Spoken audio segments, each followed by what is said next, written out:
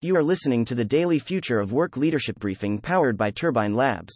Conspiracy theorists turn to EVs, March 10, 2022. Let's get into today's top stories. U.S. inflation is expected to have climbed to another four-decade high in February, with surging energy costs related to Russia's invasion in Ukraine driving prices even higher. Western sanctions are pushing Russia's economy into deeper stagnation despite the fact that it is geared for conflict, experts say. A restaurant owner in the Russian city of St. Petersburg said she expects produce prices to rise 10% to 50%. Rising gas prices are driving more conspiracy theories about electric vehicles. Theorists contend in Facebook and Twitter posts that President Joe Biden's administration is intentionally driving up the price of gas to get more Americans to purchase an electric car.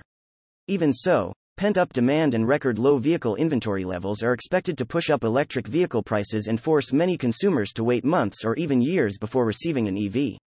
As American companies approach the 2-year anniversary of the shift to remote work, employees are reflecting on the ways in which the office environment did and did not work for them. Many say they felt like they spent their careers in spaces built for somebody else, from the temperature of the office to a good old boy office culture. A new Pew survey found that feeling disrespected at work was a major reason for 35% of respondents who left their jobs in 2021, while the most common reason for leaving was low pay. A new survey of local election officials found that 1 in 5 local election administrators say they are likely to leave their jobs before the 2024 presidential election. They say daily harassment and death threats in a polarized voting environment has made the profession unsustainable, prompting many to call for more funding to address cyber and physical security. The same climate trends in the western U.S. that lead to massive wildfires in recent years are complicating efforts to prevent them. More erratic weather has removed some of the opportunity to use snowfall to safely burn off debris before the summer, complicating the job of exhausted firefighters. Those operations are a part of the Biden administration's $50 billion plan to reduce the density of western forests and prevent wildfires. Content facts.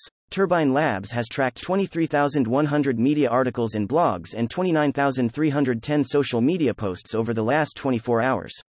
The next Turbine Labs leadership briefing will be delivered on Friday, March 11th, at 9:30 a.m. Eastern Time. Questions or feedback? Don't hesitate to reach out to us directly. Hi, I'm Annalisa, and I curated today's new work leadership briefing powered by Turbine Labs.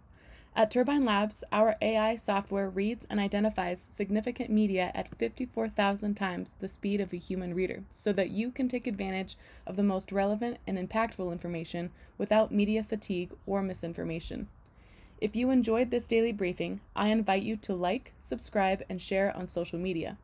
To obtain this briefing every day in your email inbox, subscribe by visiting turbinelabs.com and clicking subscribe on our free briefings tab. Thank you for listening.